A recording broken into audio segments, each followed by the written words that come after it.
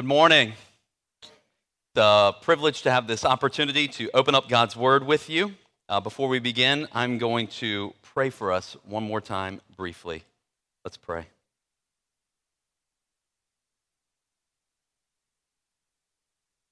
Father, we open our mouths and pant because we long for your commandments.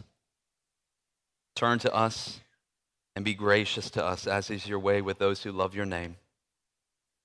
Speak to us now through your word, that we would embrace the living hope that there is in none other than Jesus Christ, your Son. We pray this in Jesus' name. Amen. Meet Alan. Alan and his wife, Cheryl, have been happily married for 30 years. They have 3 well-adjusted adult children who are all well on their way to being successful in life. Though Alan and Cheryl have had a few hard seasons sprinkled in their 3 decades together, on the whole, they've had a happy marriage. They have everything they could want in life. Together, they bring home enough money to enable them to live very comfortably. They have a 5,000 square foot home in an upper middle class suburb that's almost paid off. They drive the cars they want to drive. They take the trips they want to take. Although they're approaching retirement, their investments have done well enough that they'll be able to maintain the same quality of life even when they're not working. Meet Beverly. Beverly is a 30-year-old businesswoman. She has experienced success at every stage of her professional life since getting out of college. She's embraced the modern mindset, delaying getting married and having kids because she has goals she wants to achieve in the workplace and because she's having a lot of fun. Her free time is filled with partying in the city, weekend getaways with friends, and with her ample vacation time, she's able to travel around the world. Meet Jason. Jason's a senior at the University of Maryland. Because of his hard work in high school, Jason received an academic scholarship to college, and he hasn't wasted the opportunity. He's finishing as valedictorian of his class, and that after living a fairly charmed life throughout his years in college. He was part of a great fraternity, had tons of friends, has a girlfriend he loves, and because of his work in computer science, he's getting a full ride to grad school and is well on his way to living the American dream. Though these are fictional people, they also aren't. You and I encounter people like this every day. And for some of us, they are our family members, friends, neighbors, and coworkers. My question for you is, why should any of these people choose to follow Jesus? Now recognize I'm speaking to a room full of predominantly Christians, and most of you are probably listing off all sorts of reasons in your mind of why they should follow Jesus. That's not what I'm asking. I'm asking you to put yourself in their shoes. See the world through their eyes. Look at the life they have, and now ask yourself, what would cause them to want to follow Jesus? Why should anyone abandon the freedom of living for themselves, of pursuing their own dreams, and of seeking as much possible happiness, comfort, and fun this world has to offer? What would possess someone to do that?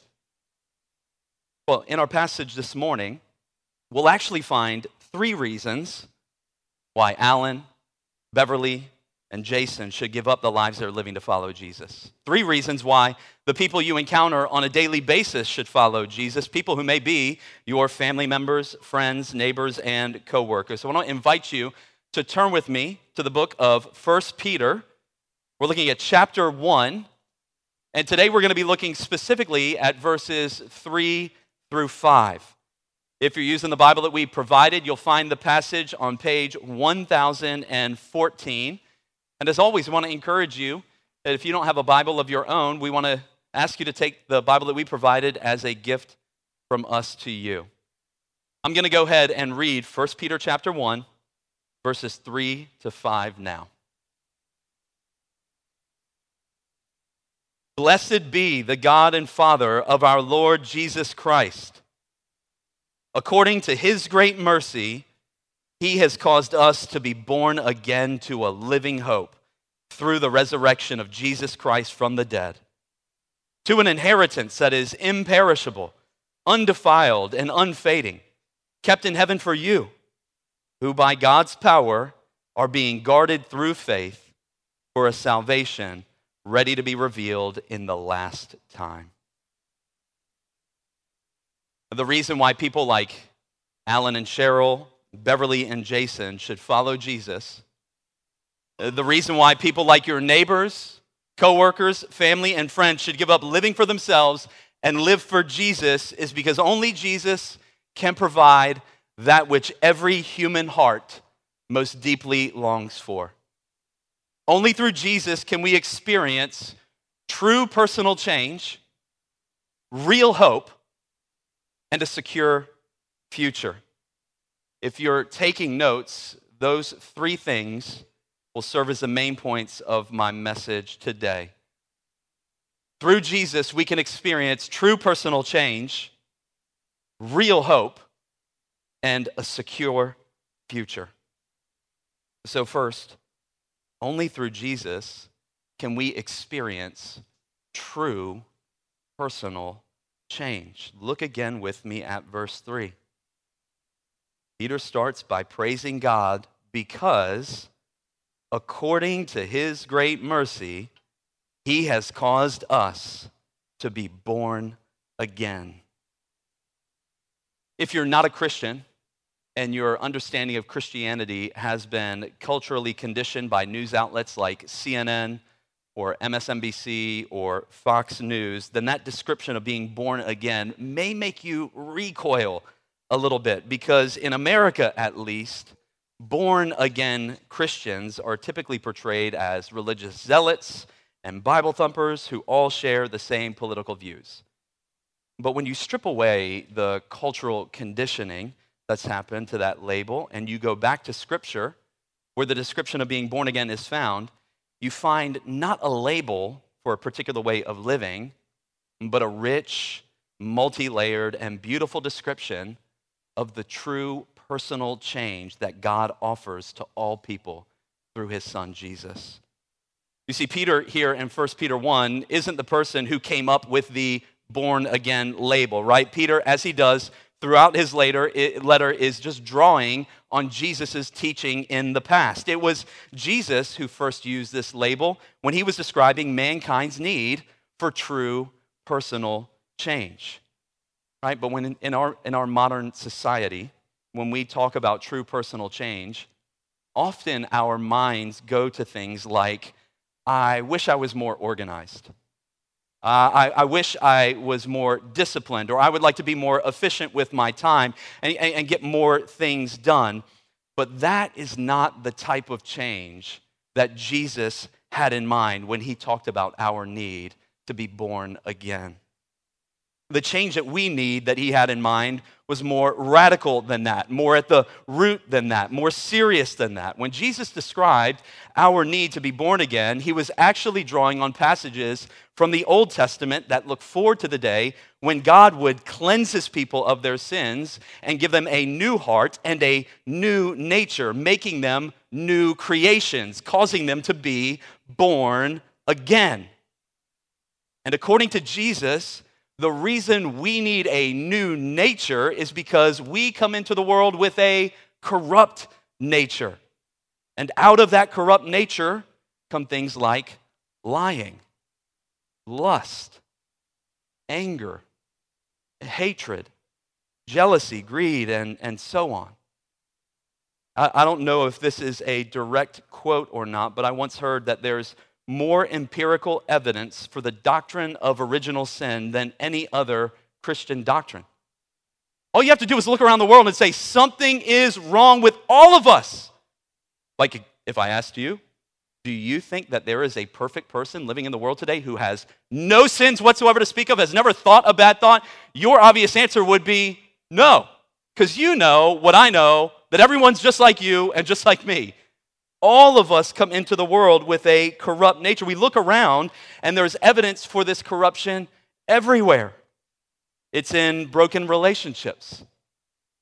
in crime statistics, in wars, in oppression and injustice. But here's the thing.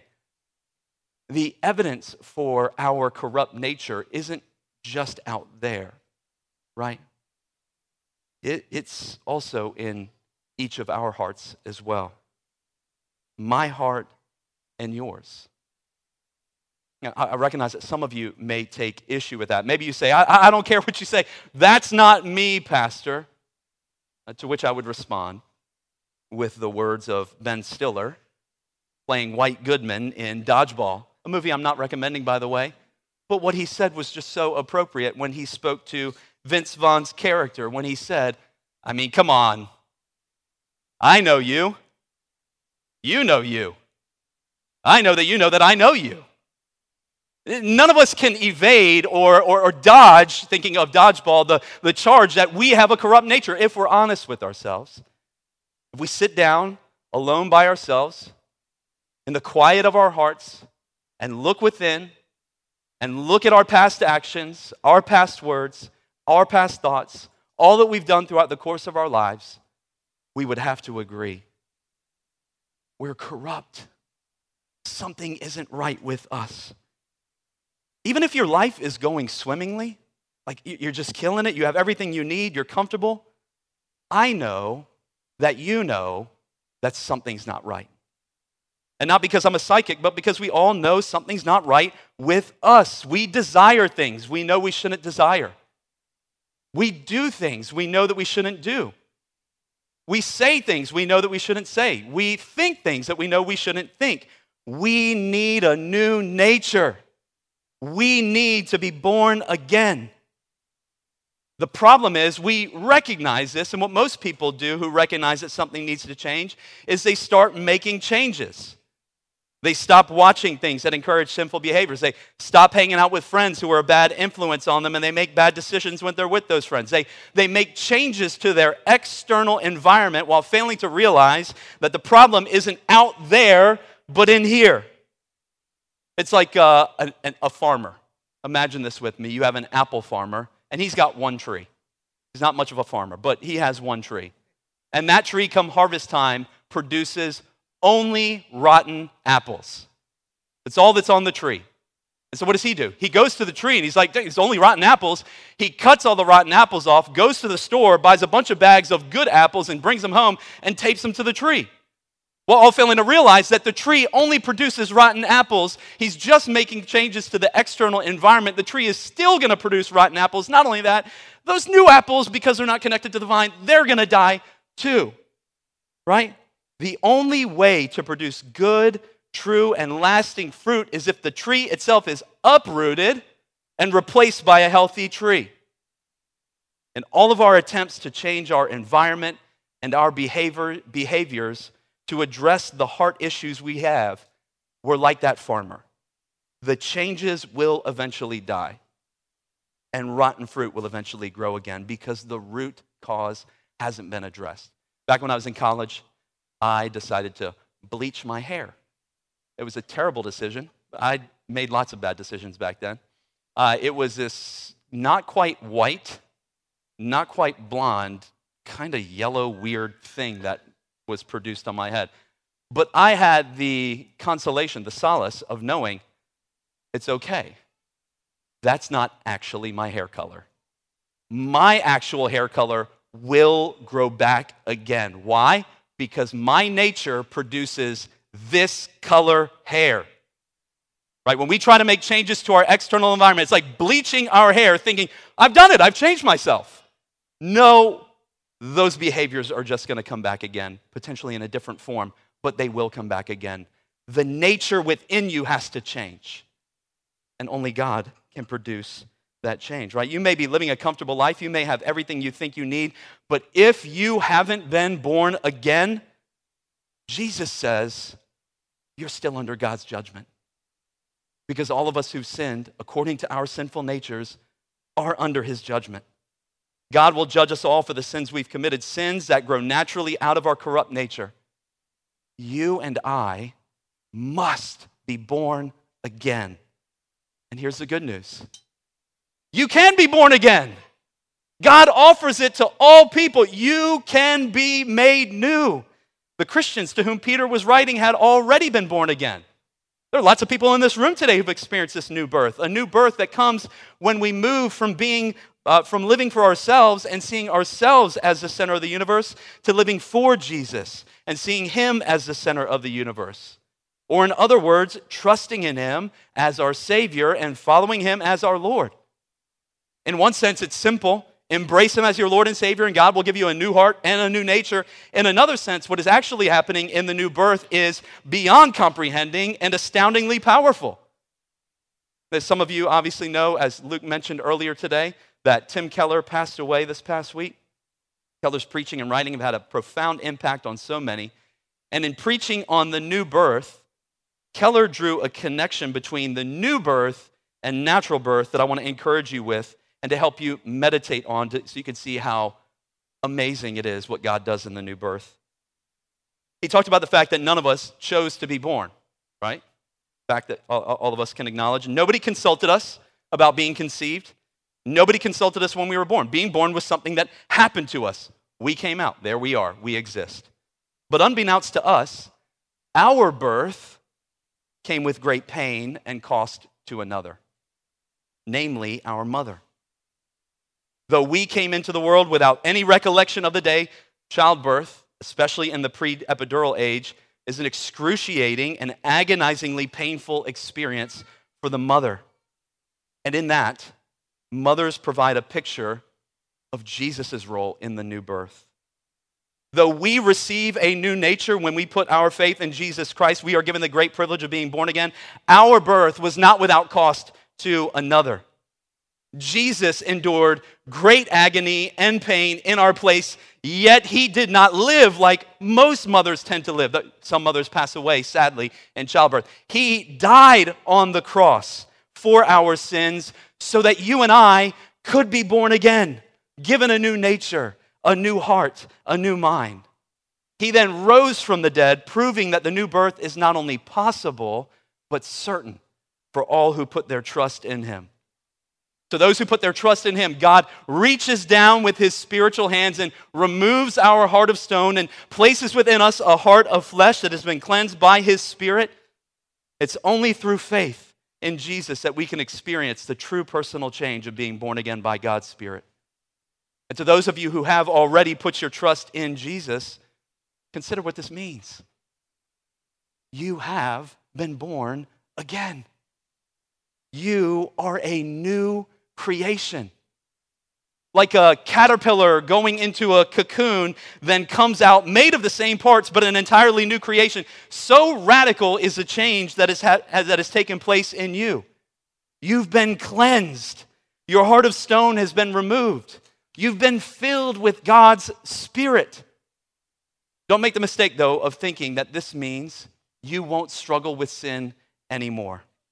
Right? Peter is about to tell these Christians who'd been born again about the need to continue putting off and fighting against sin. What it means, though, is that God has given you a new nature. A new power now lives within you. You have the power to say no to sin. You're no longer a slave to the sins and desires that you once struggled with.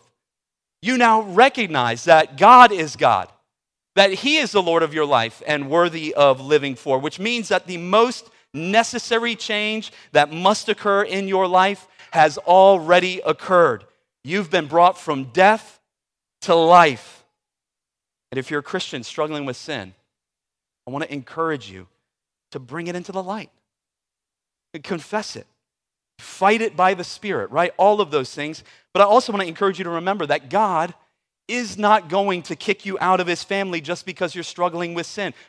He is a merciful God who calls sinners to come to him for regular forgiveness, for regular cleansing. We've been once for all justified, yes and amen. But he says, daily come to me as your Father. Daily I will shower my mercy, my love, my cleansing love upon you. I mean, those of us who struggle with sin as Christians sometimes start to think like God is going to be angry with me. He doesn't want me anymore in his family. But if you're a parent, would you kick one of your kids out of your family just because they're struggling with sin? Of course not. Right? How much more certain can we be that God, our Father, won't kick us out of his family because we've been struggling with sin. He's the one who caused us to be born again into his family in the first place. He is the God of steadfast love and devotion. The one who maintains love to thousands. He maintains it because he has lots of reasons not to maintain it, but he maintains it because he's a God of steadfast love and devotion. And he will keep every single one of his promises to you. And one of those promises is that he will keep you even as you stumble and fall. Keep putting your faith in him, saints. Through faith in Jesus, God produces true personal change. We also see in the text that he gives us real hope. That's our second point. Look again at verse 3. According to his great mercy, he has caused us to be born again into a living hope through the resurrection of Jesus Christ from the dead. When we're born again, we also receive real hope. It's important for us to understand how different the real hope of Christianity is from the hope that people normally have in this world, right? And the way that hope is normally used as a word refers to things we want to happen or wish would happen, but can't be certain will happen. Sometimes it's about relatively unimportant things, right? I hope the weather forecast for our beach vacation changes to nicer weather. Sometimes it's about important things. I hope my new job enables me to be more present with my family. I hope my child makes wise choices. Sometimes it's about ultimate things. I hope my biopsy comes back negative. Right? In all of those situations, we're using the word in a way that we recognize nothing is certain about the thing that we're hoping for. None of those things are certain. The weather may change or it may not. Your new job may actually end up demanding more time than your old job. Your child may make unwise decisions, and your biopsy may come back positive. That's not the type of hope that Peter is talking about here. Our hope as Christians isn't a wishing or a wanting for something to happen, but a certainty grounded on a historical event, the resurrection of Jesus Christ from the dead. That's why Peter says we have a living hope. It's a living hope because it's founded upon and grounded in a living Savior. I want you to understand this because understanding this has the power to transform your whole way of thinking and the way you just experience life in this fallen world. When Jesus rose from the dead, he defeated death. Let that sink in. The thing that steals hope from everyone, he defeated, killed it, crushed it. No more power over God's people, right? When he died on the cross and was buried, it was as though Jesus was swallowed by death. Death, with its gaping, hope-stealing jaws, opened wide its mouth and swallowed Jesus whole, just as it has done to every human who has ever lived. But then 3 days after swallowing Jesus whole, death got indigestion. It thought it had swallowed another hopeless victim, but in fact, it had swallowed the Lord of life, who died in order to destroy the power of death. Death began to shake and convulse until finally it exploded to pieces, or like Jonah in the whale, spit Jesus out because it wasn't possible for death to hold him. Jesus was swallowed by the beast in order to defeat the beast from the inside out. And when he rose from the dead, after having defeated death, a new dawn emerged with him. The dawn of real hope.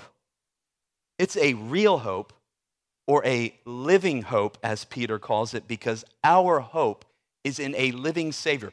He lives beyond the boundaries of what death or any other corruption in this world can touch. It cannot touch him, and it cannot ultimately harm, those who trust in him. And since Jesus will never die again, you and I who've put our trust in him, we will always have real hope. Real hope, even in the face of the darkest possible circumstances. You can have that hope too if you put your trust in Jesus, who is the living hope of the world. Friends, none of the things that you might otherwise put your hope in will ultimately prove worthy of your hope. Let's just work this out. Let's say we have a person who's one of those rare individuals who leads a charmed life. Let's start in high school. Let's say this person was valedictorian of their class. They were homecoming king, they were a star athlete, and their big hope was getting a scholarship to play at the school of their choice, and they got it. Amazing. They're thrilled, but then their hope was fulfilled, and now they need a new hope. And their new hope is that they would get a high-powered and high-paying job right out of college. They worked hard in school all 4 years. They finished at the top of their class, and again, because of all their hard work, they landed a high-powered, high-paying job in New York City. Dream come true, another hope checked off the list. Wow. But now you need a new hope. What's next? Well, now time to climb the corporate ladder. So this person climbs the corporate ladder. Boom, done. They're making millions. They're the CEO of a major company. Another hope checked off the box. But now they need another hope because that one's been checked off. And now 30 years have passed as they climb the corporate ladder. So now their new hope is to save up for a comfy retirement. They do. Boom. Wow. Another hope checked off the box. But now they need another new hope. And now they're getting up there in years. What do you start to hope in now? Physical comfort while you approach the end of your life? Do you stare at death and recognize how it steals hope and meaning and purpose from everything? That's why the author of Ecclesiastes says, rich man, poor man, wise, fool, doesn't make a difference. Under the sun, death steals everything. What are you putting your hope in that's going to make it through death? What's going to cross through that deep abyss and come out the other side alive and intact? There's only one hope that will. It's the one who already went into death, conquered it on our behalf, and came out the Lord of life, and offers himself as a living hope to all who would put their trust in him. Friends, none of our hard work or our accomplishments or our money, none of it will ultimately save us. Good to work hard. Good to pursue accomplishments and provide for your family. None of it is grounds for true, real hope. Right? When we think about kids who put their hope in being accepted by their peers. Right? We're thinking about the charmed life of the individual who checked every hope off the box and then died. But think about the individuals who don't live that charmed life. What about the kid or the teen who puts their hope in being accepted by their peers but then ends up getting bullied? Or parents who put their hope in their kids only to tragically lose a child? What about people who put their hopes in their work only for their company to fold or for them to get laid off? Or people who hoped in enjoying retirement, who retire and then as soon as they retire, get diagnosed with a terminal illness. Friends, these things happen. In his book, Walking with God Through Pain and Suffering, Keller wrote, no matter what precautions we take, no matter how well we have put together a good life, no matter how hard we have worked to be healthy, wealthy, comfortable with friends and family, and successful with our career, something will inevitably ruin it. For the teens here, this is where I just want to encourage you to take hold of the living hope that only Jesus can provide. You see, the world is going to tell you that you should live for yourself, live your truth, express yourself, follow your feelings and your heart. Don't let anyone tell you what you should do or who you should be. And while that sounds attractive, it's attractive because in our flesh, we all want that. It's ultimately an empty way to live and will only end up hurting you. I don't know if teens still do this, but back when I was in high school, one of the practical jokes that we would play on each other is we would wait for somebody to be sitting down. We would only do this with friends that we wanted to play a practical joke on. We'd be waiting for them to be sitting down in class, and then we would pull the seat right out from underneath of them so that they would, boom, slam right onto the ground, and we would laugh and have a good old time. Look at you, look at what we did to you, right? I hope that doesn't happen anymore. That's what we did in high school, right? They would wait until you were fully committed You got to wait until the hip breaks a certain angle and you see the person rocking back on their heels. That's when you know we can pull it, right? The seat gets pulled out from underneath you. That's what Satan does with things like living for yourself, living for your own truth, living for prestige, money, comfort, and power. When you go to put your full weight on it, you will find that it's not there to sit on. There is no hope in those things, right? That's what that means is this. In a fallen world, all hopes but one will be dashed. There's only one source of real hope, a hope that can't be dashed, a real hope that can bring us through the darkest circumstances, and that's the living hope that's found in Jesus, who went toe-to-toe with death and delivered a knockout blow. If you're deciding to live apart from Jesus, you have to come to terms with the fact that you have a limited amount of time to experience joy and pleasure because sorrow, hopelessness, and death are coming. But for the Christian, the joys we experience now are only appetizers for a joy so delectable that our taste buds will explode. And the sorrows we experience are not precursors to death, meaninglessness, and hopelessness, but acute reminders that our only hope is in Jesus Christ, right? And Jesus is coming back to do away with sadness, sorrow, pain, and tears. He's coming back to do away with all of death's accomplices and restore creation. And all who put their hope in him in this life will possess him as our living hope now and forever in the life to come. Knowing this enables us as Christians to endure all hardship, every trial, all suffering, no matter how terrible that suffering may be. Christians, right, we're not promised that we'll be protected from suffering. Instead, we're promised that we'll have a living hope that will bring us through our suffering and even bring us through death itself. Faith in Jesus produces true personal change and real hope. Finally, we see that it also produces a secure future. Look again with me at the passage. God calls us to be born again to a living hope and also to an inheritance that is imperishable, undefiled, and unfading, kept in heaven for you. Through faith in Jesus, we receive a secure future. This idea of inheritance is one that most people would understand and make sense given what Peter has just said, right? Inheritances are gifts of land, money, or other assets that parents leave to their children when they pass away. And given that Peter has just described how Christians have been born again into a new family with a new father, we now stand in line to receive a new inheritance from God, our Father. But what is that inheritance? What is it made of? Well, if you go back to the Old Testament, what you find is that in the relationship between God and the nation of Israel, the inheritance that God had prepared for them was the land of Canaan.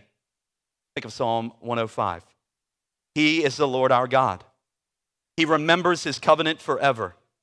The covenant he made with Abraham, which he confirmed to Jacob as a statute, to Israel as an everlasting covenant, saying, to you I will give the land of Canaan as your portion for your inheritance. It was the land of Canaan that was to be the nation of Israel's inheritance. It was the land that God had promised to give them, the land that was like a restored Eden, a land that was flowing with milk and honey, a land of true delight, where the nation of Israel would dwell in the presence of God himself. Right? You might remember when God brought the people of Israel into the land, the tribes of Israel were arranged in a somewhat rectangular pattern around what? Can any of the kids tell me what were the tribes arranged around in the land of Canaan when they took their camps? What was in the middle of them?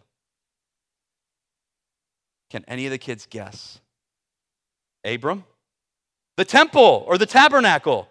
God's presence dwelled in the middle of the people as they arranged themselves in the land around them, right? The tabernacle, the place where God dwelled. God was at the center, and the people of Israel were arranged in camps around God's presence in the land of their inheritance. And it was a land flowing with milk and honey, right? It produced abundantly for the people of Israel. They were blessed in their fields, and they were blessed in their flocks. The inheritance that God gave them was glorious as they lived in his presence. But the inheritance of the land of Canaan is not like the inheritance that Peter describes. Peter describes an inheritance that is imperishable, undefiled, and unfading. That was not Canaan. God promised that Canaan would be those things if the people of Israel would obey his commandments and walk in his ways. But if they didn't, he promised that the land would be corrupted by sin, and it was. The people sinned against God and defiled the land. They shed one another's blood. They oppressed one another. They took advantage of one another. They lied, cheated, stole. They worshiped false gods and rejected God's ways. And so God brought the curse upon the land that he promised. The land that was flowing with milk and honey was struck with famine. The land where God's people were promised protection was invaded and defiled by the Assyrians and Babylonians when they took the nation of Israel off into exile, and that unfading land became a fading memory in their minds. But that land of Canaan wasn't the ultimate inheritance that God had in mind for his people. Canaan was only meant to be a picture of a greater land that God had prepared for his people. It was meant to be a picture of a truly imperishable, undefiled, and unfading land. A land where there is no more sin, no more pain, no more sorrow, no more death. A land where God's people dwell around the immediate presence of God in a restored creation forever. And that, friends who have trusted in Jesus, is the inheritance that now awaits us. That is the secure future that God is guaranteeing and protecting for all who've trusted in Jesus. Just like with the idea of being born again, Peter isn't coming up with this idea of inheritance on his own. He's drawing straight from Jesus' teaching. Jesus told his disciples, "In my Father's house are many rooms. If it were not so, would I have told you that I go to prepare a place for you? And if I go to prepare a place for you, I will come again and take you to myself, that you may be where I am also." This is what we later learn in the New Testament is the promise of the new heavens and new earth. After Jesus returns to judge the earth, God is going to purify the physical earth with fire and create a new heavens and new earth, an imperishable, undefiled, and unfading inheritance for all who've put their trust in Jesus. But more glorious, friends, than the promise of a new heavens and new earth is the promise that in the inheritance we will dwell in the immediate presence of God forever. It's when we receive that inheritance that Aaron's prayer for God's face to shine upon all of us will come true, as we will gaze upon the beauty of his face. We will be absorbing the rays of pure light that beam forth from his loving gaze forever. It's there that the God who is now shrouded in darkness and clothed with the clouds will reveal his splendorous beauty for all to see. It's there that the God who feeds us now by his word will feed us by his hand. It's there that the God who speaks to us through his word will speak to us face to face, where we will hear the power of the voice of the Lord that strips the forest bare, and we will all cry, "Glory!" It's there that we will behold myriads of angels arranged in festal assembly singing, "Holy, holy, holy is the Lord Almighty." It's there that we will behold the saints who have gone before us, now glorified, dwelling in perfect unity, living with one mind, being of one accord, and sweetly singing, "Worthy is our Savior King. Loud let his praises ring. Praise, praise for I." It's there that we will behold the throne of God in all of its glory. And from the throne we will drink from the river of the water of life, sparkling and crystalline in its clarity and purity, pure and refreshing, giving eternal life to the soul. And there, friends, we will no longer pant for the Lord like a deer pants for water, because we will lift our head from the streams of life and we will behold upon the throne the King in all his beauty. We will see the Lion of the tribe of Judah and the Lamb of God who takes away the sins of the world. And we will thank him and praise him forever, because he is the only reason that any of us have any claim to that glorious inheritance in the first place. All of us were like the prodigal son.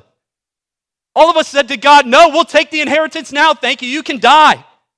And what did? We went off into life, squandered it, spent it on useless things, put our hope in things that can't sustain us, that will never sustain us, tried to change ourselves, though we didn't have God's Spirit. We took the inheritance and said, no, thank you, God. And what did he do? He sent the perfect son, the son who didn't reject him, who never disobeyed him, who not only obeyed God out of duty, but out of pure delight, because he knew that God's ways were good. Jesus came into the world, dying in our place on the cross, bearing the judgment we deserve for our sins, rose from the dead, defeating death, offering himself as living hope, and saying to all, if you come to me, you will dwell in my presence forever. That is the inheritance that he guarantees to all who follow him. And you can know your future is secure because God guarantees that it's secure. Not just that the heavenly inheritance will be kept for you, but you will be kept for it. Look again at the passage. Who by God's power are being guarded through faith for a salvation ready to be revealed in the last time. Friends, to receive that glorious inheritance, we must exercise faith until the end. But that means that I could lose it. It depends on me, and I can't be certain that I will continue till the end. Wrong. While it is true that you must exercise faith, we have certainty now that our future is secure because we are guarded by God's power through faith. God's power protects us because his power is the means by which our faith is sustained. Peter wants to encourage you with the truth that God will preserve your faith through all of the sufferings, through all of the trials, through all of the darkness of the valley of the shadow of death, and he will ultimately bring you to dwell in the presence of his glorious light. And this is the will of him who sent me, that I shall lose none of all those he has given me, but I will raise them up on that last day. True change. Real hope, secure inheritance, can be yours through faith in Jesus Christ today, is yours if you've put your faith in Jesus Christ. Let's pray.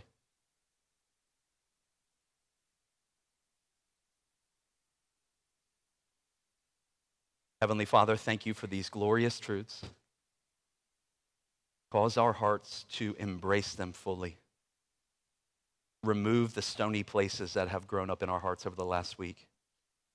Cause us to be tender to and attentive to your Spirit. To forsake every sin that entangles us and trips us up and keeps us from coming to you. To run to your merciful embrace, knowing that you are the God of mercy who welcomes sinners into his presence, that we might receive a living hope and a secure inheritance. Keep us until the end, we pray. In Jesus' name. Amen.